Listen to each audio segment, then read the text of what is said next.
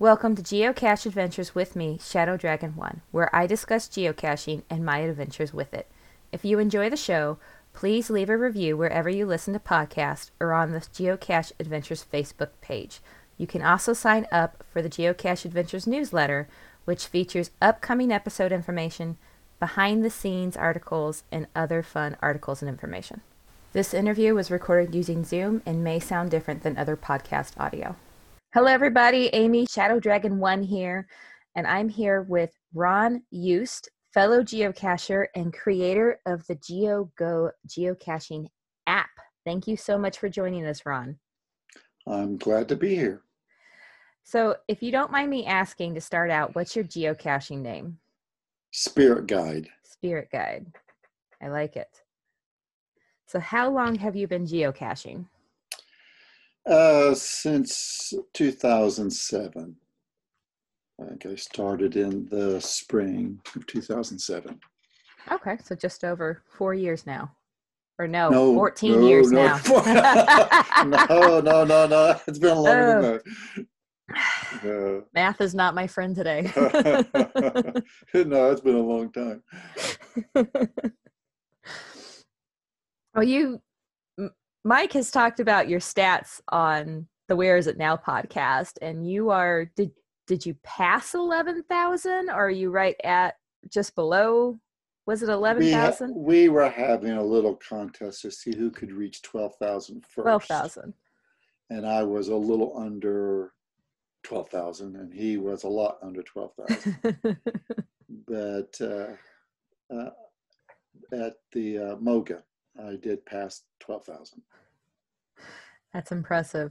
How did you get into geocaching? I had seen an article or something about it, and it just appealed to me, the idea of going outdoors, something high tech, and looking and thinking about puzzles and things like that. And it just appealed to me. So I just jumped in. I bought a real cheap GPS. And at the time, things were very manual, I would say. There were no phone apps, things like that. So I got started in the early days. Well, speaking of fun apps, you have created GeoGo. What made you decide to create your own geocaching app? Well, I do some app development on the side, and early on, there was nothing really out there. So I thought, well, I'll just create an app for me to use. Before the app days, there was always people just print out paper or put it on a GPS. So I started working on my own app for my benefit, and it just kept growing from there. At one point, I realized that Groundspeak was focusing more on the new geocaches, or more a simple use of geocaching app.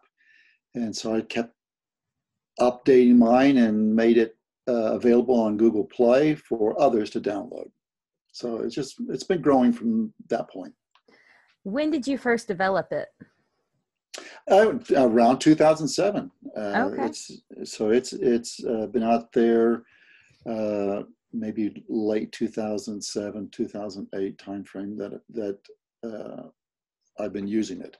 So nearly all of those 12,000 caches have been found with the app, various versions of the app on various Android devices. So at what version did you put it on Google Play?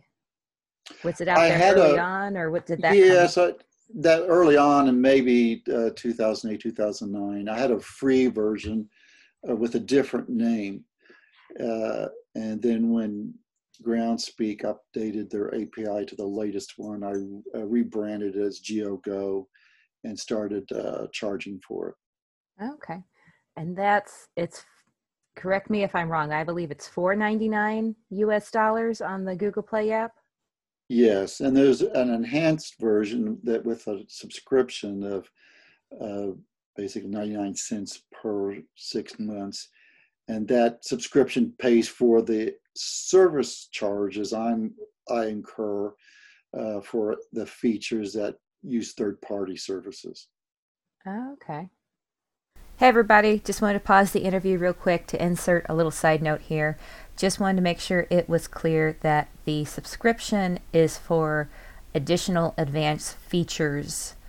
You do not have to have a subscription. You could just buy the app and not sign up for those additional features. So the subscription is just for additional advanced features, but it is not required to just use the app in general. Just wanted to make sure we made that clear, and now we'll get back to the interview. Your app is, I've looked at the website, and it is just, it's almost overwhelming, all the features that you show on there. It does all the standard navigate to the cache, find the caches, but you have so many more features. What is really the biggest difference between your app and the official Groundspeak app?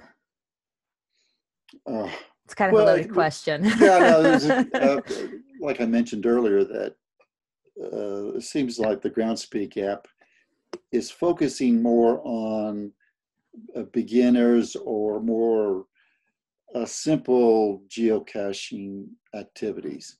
And I think that's what they should do. That's kind of the base and foundation for a geocaching app. But GeoGo is for more advanced geocaching, for geocachers that need more sophisticated features than you can get in the basic app. And yes, it's got sometimes more features than I can even remember myself, but it keeps growing, either something I want to do or something someone else has wanted to do. And it's just very full featured.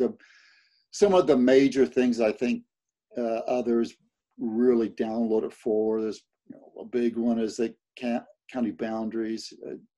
It's the only app that tracks your county fines internally and displays the county boundaries and shades them on the map in the app. There is no other app that does the shading and monitoring like that. It's got a, go on. I'm sorry. It works with Project GC to do the counties. Is that correct? No. No. Okay. No. I've got that wrong. The Groundspeak doesn't track anything related to counties. And so what GeoGo does, when you log a find, it looks at the cache's coordinates and then reverse geocodes it to the county and the state and county information about that location. Okay. So once the app has the county information, it records it internally and shades the county map. It's independent of any other app like Project GC. Oh, okay.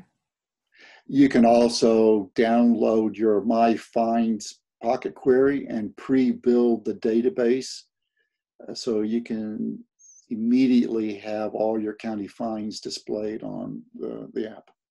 Oh, okay. That's really useful for those county hounds out there. I know a lot of people are trying to find counties in their states and all the states, really. Some people are after every state. That seems to be a big thing for some people. It's also got a built-in Wherigo player. I was not happy with the other Android Wherigo app. It just seemed very archaic and old and buggy. So I wrote my own, and it's built into GeoGo, so you don't have to use a different app. It's all fully integrated and uses some of the more advanced mapping features of Geo for Wherigo activities. So you still download the Wherigo cartridge, but then you just load it through GeoGo instead of having to open another app? Is that how it works? Correct. Okay. Groundspeak updated the API to allow us partners to download directly from the website without having to enter a Wherigo username and password.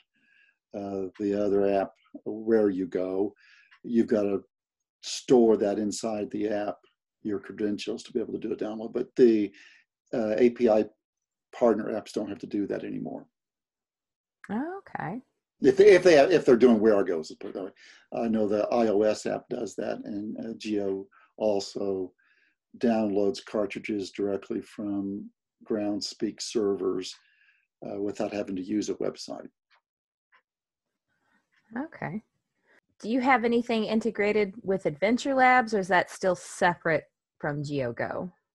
It's using the latest API where we can see the Adventure Labs on a map, and then selecting it, you can open up the Adventure Lab app. It's what the official does, and it's what the limit, I guess, of the partner apps, API partner apps are allowed to do is just see them on a map and then open the Adventure Lab app from that. Okay. So looking at your website, and I will link to the GeoGo website in the show notes because it lists all the, it's just mind-boggling, all the features you have listed there. But some of the ones that stuck out to me were the answer sheet, the trackable scanner, a solution checker, and a nearby notification. Yes, all of those are pretty slick, and you'll have to remind me which ones you said about. I'll start at the beginning with the answer sheet. That was another one of those things that I built for myself, but it's very valuable for others. In that, when I was doing answers for virtuals or earth caches, I'd have to write it down on a piece of paper or something. And now Geo lets you pop up a little sheet, an answer sheet at the bottom of the screen to start recording the answers for virtuals and earth caches.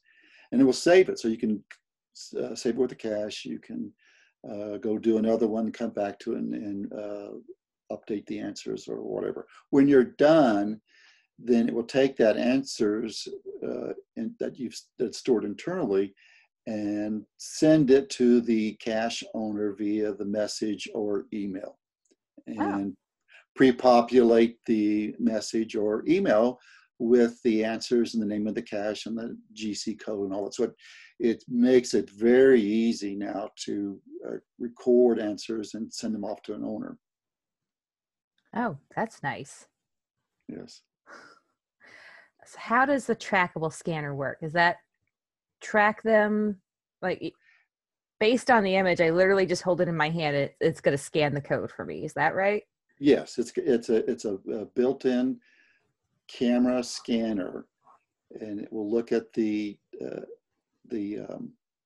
trackable code and do some character recognition on it and try to pull out the trackable code that will then be used to log that trackable. You can also store trackables so that you can do bulk visits when you see a cache, or you can do a bulk logging. So it takes the place of other apps that do scanning, and there's also a website that Log 'em All or something like that that does a bulk logging of trackables, and Geo replaces both of those. Okay, so if I have 5 trackables in my inventory, I can use GeoGo to log the visit of all 5 trackables at once to a geocache. Yes. Wow. Yes. And you can have it where it's even there's auto logging of trackable visits when you log a cache log or a find. So again, for those who do a lot of trackables, it's very valuable that you can scan and do bulk logging or auto logging visits when you're looking at caches and logging them. That's a time saver. Yeah, so again, that's all that I keep going back to every time I've done something that I feel like it's too much effort on my part. I'm kind of lazy. So I build a feature into the app, so it saves me time. So you just get a lot of your feature ideas from going, how can I make my geocaching life easier for myself? Yes, and then others will offer ideas too on what they would like to Nice. see. So with the trackables, so if somebody is using the Groundspeak app currently and they want to start using the GeoGo app, GeoGo won't be able to look at your current trackable inventory, will it? Like you'll have to scan. No, I mean it knows the API allows Okay, so it partner just apps access to what's recorded at Groundspeak. So if okay. you got a trackable inventory, the scanner is only valuable when you are finding a new trackable out in the field So and you want to GeoGo can scan it. pretty much see anything that you already have on your Groundspeak app as far as your Yes, information goes. Okay. yes, yes. Because I mean, all the partner apps are pointing to the same Groundspeak servers that have that data. Okay, so it's just pinging off whatever they're giving you access to basically. Exactly. Okay. So what is the solution checker? I'm going to take a wild guess here and say that that is for the mystery puzzle caches. Yes, there's two levels to that. Puzzle caches usually have some kind of checker in it. Right. There are several third-party checkers out there, and GeoGo will scan the description to see if there is a checker for it, like one of the third-party checkers. And if there is, it creates a button so that you can quickly and more easily open that checker on the website. So Okay. you're working on a puzzle and it's got a checker. It's a third party checker. It can open up that website and let you verify the coordinates or your answers. Then Okay. the second level is that Groundspeak came out with their own checker, and they provided an API so that the partner apps can have access to submit answers without having to use a website. Oh. So similar to the answer sheet that we talked about earlier, if the Groundspeak solution checker is embedded in the description, it will, or available via the API, then it will let you open up a little bottom sheet and enter solution coordinates, and then it gives you 10 tries to validate that answer. And you don't have to go to a website. So it's a fully integrated solution checker inside the app. And some of the neat things about this is that you don't even have to open up a description to know what the third-party checker is. Geo knows where you're going or what checker to use, and even without opening the description, you can submit answers to it by clicking on a task that says open checker. It's the same thing that happens with the virtuals and earth caches. You don't even have to open up the cache either. From a list, an offline list, you can select that cache and open up the answer for it, or the answer sheet for it, or the solution checker for it. Oh wow. Geo's scanning the descriptions and knowing which ones are available and what to use to submit answers. Is it able to do a filter search to filter out ones that have a checker available? Because sometimes they don't have them. Um, there's I think an attribute that An attribute. Groundspeak Okay. came up with, and so you can search when you're searching an area or want to pull down and create an offline list, you can use various attributes, and I believe one of the attributes is whether it has an HQ checker. So you could use a combination, pull down puzzles caches that only have the HQ checker built in. Okay. What is the nearby notification feature?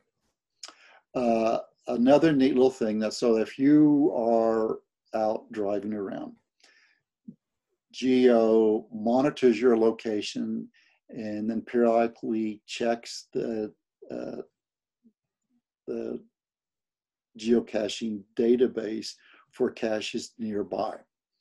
So as you drive along, you may find some or be notified of caches, and right now it shows it as an Android notification. So you see that at the top, and it shows you a little map where it's at, and you can click on it to download it to the app and then navigate to it or get more information about it. So it's a pretty slick thing. It works also that if you've got an Android Wear OS app, it will show the notification on it, so you can see that there's a nearby cache. The next major release of Geo will introduce something that no one else has ever done before, and that if you've got Android Auto in your car, it will have an app there, and those nearby notifications will show up as a map on Android Auto. Oh. So you can use the display unit inside your car to show where the caches are at, and then select them and automatically drive to them. Do you have an anticipated date when that you're hoping to have it available? No, I've got some other things I'm trying to wait on from Google before I release version 12, because there's going to be some of the bigger things in it. Okay. But I'm hoping the next few months I get that out. Can you tell us anything else that we can hopefully see in version 12? Nothing yet that I want to talk about. That's kind of the big one. I've got a demo of what the Android Auto looks like on the website. Okay. So someone wants to preview that, but I'm trying to further speed up things in the app and improve the maps and things like that. So one of these days I will push that out, the version 12. And your app comes with support, correct? Yes. In terms of me, yes, there's a support email and a support form. It all depends on what people want to use. There's also a Facebook group that seems to be popular by some that don't want to use email or the form. They can post something on Facebook. Okay. So since your app is pinging back to the Groundspeak servers, I'm guessing that it works the same for premium caches. You have to have the premium membership to be able to access the information and log it. Yes, it's good you point out, because GeoGo it requires premium membership. Okay. So it won't run if you have a basic membership. Groundspeak imposes limitations on basic memberships. Given the nature of GeoGo, there's just no value to a basic membership. They'll never come close to using any of the features with Go. So I've made it a premium only. And so once you're a premium only, then yes, you'll see premium caches and be able to log them. Okay. For somebody who's new to your app, what is maybe the most helpful feature for them to start with, in your opinion? I mean, you have a lot of amazing features. Obviously, it's almost a little overwhelming when you first get into the app. Yeah, the thing that I think new users should realize, it is a completely different user paradigm in that it focuses on offline lists. So the other apps always seem to just focus on a live map. I've got a live map. I'm working from that. But since GeoGo is for more advanced geocaching, it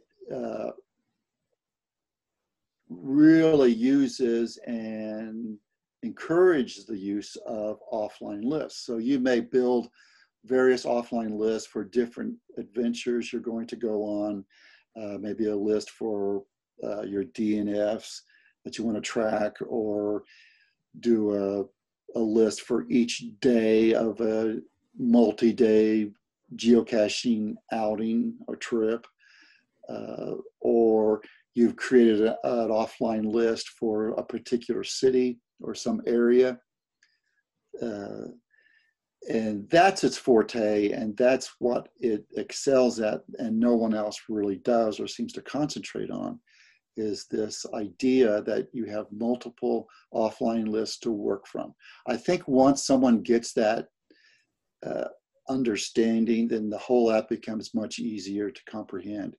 If all you want to do is open a live map, you can do that, but you're not taking advantage of the power of Geo.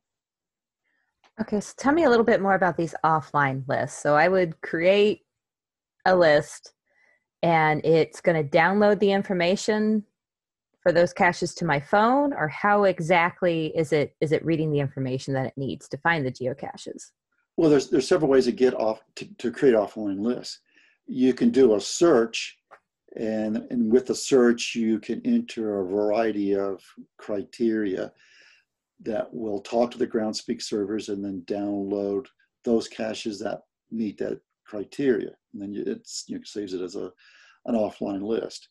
You can also download a Pocket Query or a GPX file or a GeoTour. So there's multiple ways of creating an offline list.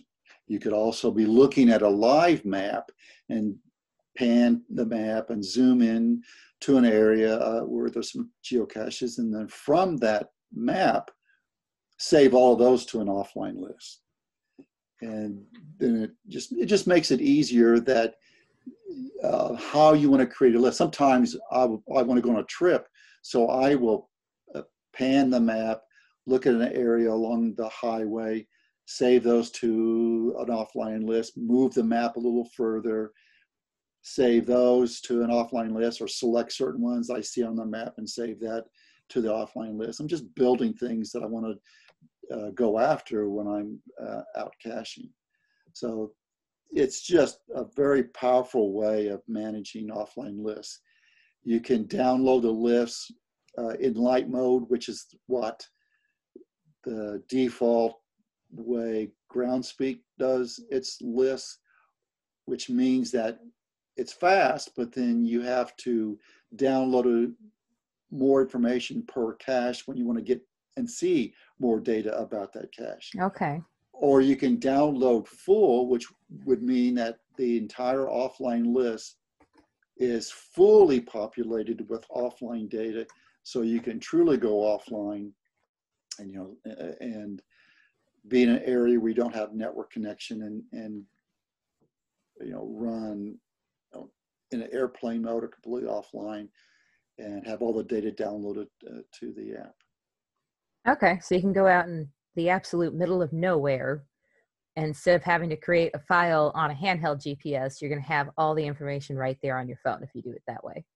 Exactly. Now, a lot of people don't fully understand that. They think that you need cell service for the GPS satellites. No, you don't. They're two separate networks. And you can have basically any app do that, where it can run totally offline by having downloaded offline lists like you would do to a GPSR device, and offline maps, so you're completely off the network. Okay. Nice. That's good information to know. So we've covered a variety of different things, but is there anything else about the app that you think people should know about? I mentioned briefly earlier that there is a Android Wear OS component, so you could push a geocache down onto your watch, and then from the watch, see it on the map, and then open the compass on it and navigate to it from your watch. And the advantage of that is that there's been times I'm out in the woods and I don't want to drop my phone. And so you have maybe a hiking stick in one hand and your phone in the other. You don't want to do that. So you can have your watch used for navigating. And then when you get to the cache, you can pull your phone back out of your pocket and record it or log it then. So does that work with any Android compatible smartwatch then? Wear OS. It's not Wear OS. available like on a Samsung Galaxy watch. Okay. Except that Samsung just recently announced their future watches will be Wear OS compatible. Okay. So the newer Samsung watches will be able to run Go on it too. Okay. You mentioned a subscription earlier. Can you tell us more about what the subscription is? So there's a lot of the features inside the Geo use third-party services, and those third-party services charge me for access. So if I don't have additional and continuing revenue for those services, they will bleed me dry, and I won't be making any money. So the subscription helps pay for those additional service charges. Again, just to be clear, the subscription is optional and you do not have to have the subscription to run GeoGo. You can run GeoGo after just the initial purchase. The subscription is optional if you want those additional features beyond the basic GeoGo app. Okay, so it is a great way for GeoGo lovers to help support the app so that we can keep it going. Right, and I think that's true for all apps. It's really confusing to me sometimes that people think apps should be free or think it's difficult to pay a few dollars for an app or even a subscription when you consider how much you spend on gas or food while you're out geocaching. Geocaching apps are the cheapest aspect of geocaching. They really is.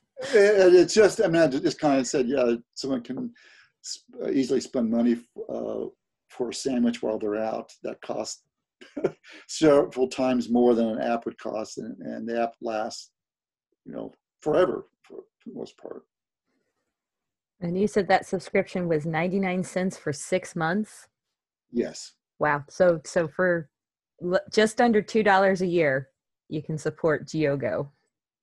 Right. And that's why I really think all developers are starting to head towards a subscription model because it's just not sustainable for developers to spend all their time on apps for a one-time payment. And if you look in the past, there's half a dozen Android geocaching apps that have disappeared and the developers stopped working on them. And I think a lot of that's due to it just wasn't worth it to them anymore. Right. So it's for all apps. Support developers. And if you want good quality apps, fund them to have them continue to enhance the app and improve it. Makes perfect sense. I think a lot of people, they hear, well, if, when you're not on the developer side of it, you just look at and go, I've already spent however much, 5, 6, 7, 8, $10 on an app. Why should I have to pay another subscription on top of it? But when you break it down, explain it like that, well, if you want the app to keep developing, the support has to be there in order to do it. So that makes a lot of sense. And I think that kind of helps people, the way you broke it down, helps shed light and sort of explain it. And for your subscription, 99 cents for 6 months. I mean, like you said, most people are going to spend more on a bottle of water when they're out geocaching or gas to get there. Right. I mean, you spend the money for membership to Groundspeak. You spend money monthly on your cell phone. Yeah. We all have charges that are a monthly. It's just at some point, I think it got stuck in people's heads that apps should be cheap or free, particularly on the Android side. But again, that's not a sustainable model for developers, and you can see how app developers are trying to break that and go more to a subscription model. I would not be surprised if that was our future in the next few years, of a subscription model like that. Right. Warning, this part of the show contains spoilers for the cache that is about to be discussed. So, each week we do a cache highlight, or I should say each episode there's a cache highlight. And when I asked you, you mentioned that you did an 8 cache that was very memorable. And I think everybody would love to hear about that because they are very few and far in between these days. Cache code GC1169. Difficulty rating 1, terrain rating 3. The description reads, this cache is a Ape Project cache, a cache hidden with permission for the Planet of the Apes promotion in 2001. Mountain Bike and Jeremy were the original covert placers of the cache, but Mountain Bike has since taken over complete ownership. When the cache was placed, it contained a torch from the movie. The description in green below is the original description for the cache. Project Ape's success continues as our movement continues to grow beyond what we ever thought possible. For this mission, we are heading back to the northwest, where we are sure to keep our momentum going. Our confidence as a group is growing, but don't let our past success blind us to the constant threat we face. We still hear and receive daily reports of undercover federal agents stalking our team. Remain diligent and stay alert. Remember, anyone you don't know is a possible enemy to our mission. Below is our field agent's report for the mission at hand. This mission is not going to be an easy one. The hike will not be as scenic as some of the other missions, but you will be on a great adventure. You'll need to wear a good pair of waterproof boots or an old pair of sneakers. A flashlight is necessary even if you go during the day. This is a creepy, historical, and very cool spot. Be ready for a unique hike, but beware because in parts you'll be sitting ducks for the authorities, so move fast and keep a good eye on your back to make sure you're not tailed. Good luck. Yes, if for the listeners who don't know, there was a very old geocaching type called an ape cache that was put out for some anniversary of the Planet of the Apes movie series, and I thought there was like only 5 or 6, I don't know, that were placed around the world, and some of them have been have disappeared and archived, so there's very few remaining of those. And there was one, and it's back again, near headquarters in Seattle. And I went to the last Groundspeak block party they had, and as part of that event, they also had an ape event. And the thing about the cache, to reach it, you have to hike or bike through this 2-mile abandoned railroad tunnel through the middle of a mountain. And there's no lights on the inside, so you're going in total darkness. If you've got flashlights with you, you can see maybe the other end of the tunnel and a little light, and you hike through that for 2 miles, and you get on the outside of the outside other end, and it's just a breathtaking view of the mountains, and the one of the original ape caches is there. I found a replica because the original had been lost or stolen, but they did recover it. So now if you go back there, you get to find their very original ape cache that was placed years ago.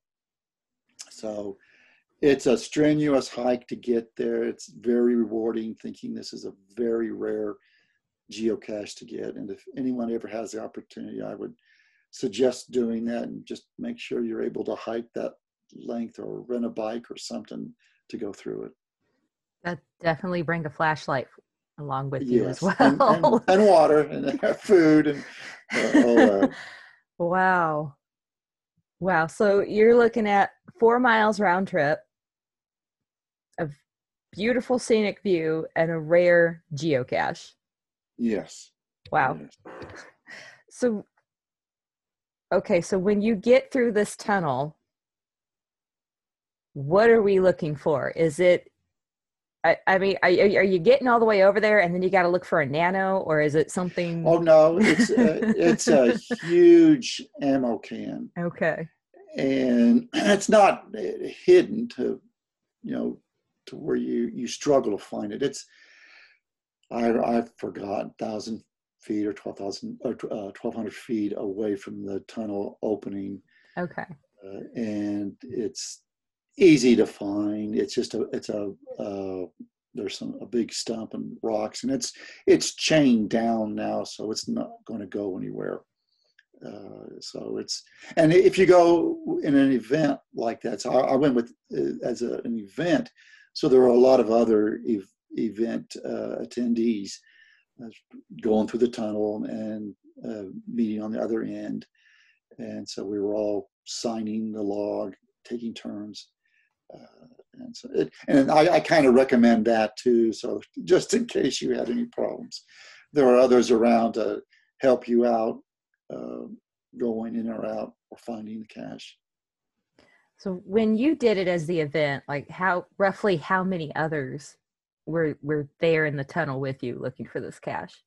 Oh gosh, I don't know. I mean, there's probably at least 300 or more people that day, not all at the same time, but and as I'm walking, I've got people passing me. Sometimes I'm passing people, but so there's every 50, 100 feet at least, there's two or three others hiking through the tunnel.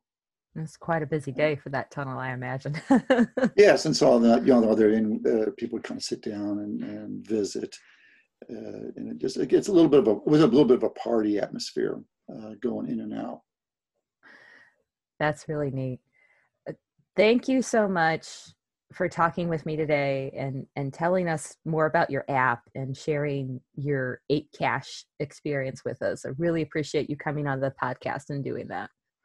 Well, I appreciate you having me. It was fun to meet you at Moga, and it's fun to talk about things like this. It was.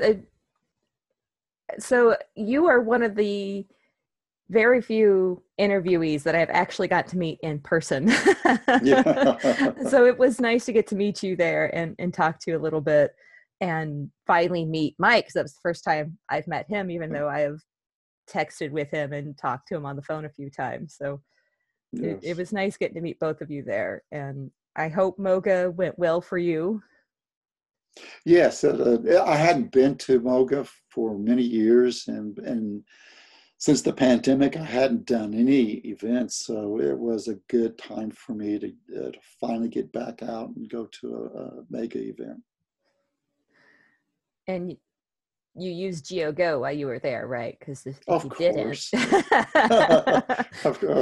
Of course. Yes. Like I said, the 12,000 caches have been found with different versions of the app. And so you don't need a dedicated GPS. Apps work fine. I've never had problems with the GPS and finding the caches. So apps are the way to go. If you just are a bit careful, you don't drop it. The dedicated ones are good if you want something more durable and maybe a longer lasting battery. So it all depends on what you feel more comfortable with. That makes perfect sense. Thank you so much. I really do appreciate this. You're welcome. I hope you have a great evening. You too, Amy. Thank you for listening to Geocache Adventures with me, Shadow Dragon 1. Have you heard of FTF Magazine? It's the magazine for geocachers. It is full of articles and photos, all sent in by geocachers like you. In fact, some of the guests that you've heard on this show have submitted articles to Geocacher Magazine. They have all kinds of neat stuff and publish achievements that are sent in by geocachers. So if you have an achievement you want to celebrate, send it in and they will add it to the magazine. It is really cool. I recommend it. I subscribe to it myself and I love it. Go check it out at ftfgeo.com. That's ftfgeo.com. And let them know Shadow Dragon 1 sent you. Would you like to be a guest on the show? Do you have a topic you'd like to hear more about? Let me know at geocacheadventures.org. Go over to the contact page and you can send me a message there. It has the podcast email that you can email me to, or you can reach out to Shadow Dragon 1 on geocaching.com. Geocacheadventures.org also has a store page now. You can go over there, geocacheadventures.org, and click on the store page in the menu bar and check it out. Got some great stuff over there for you.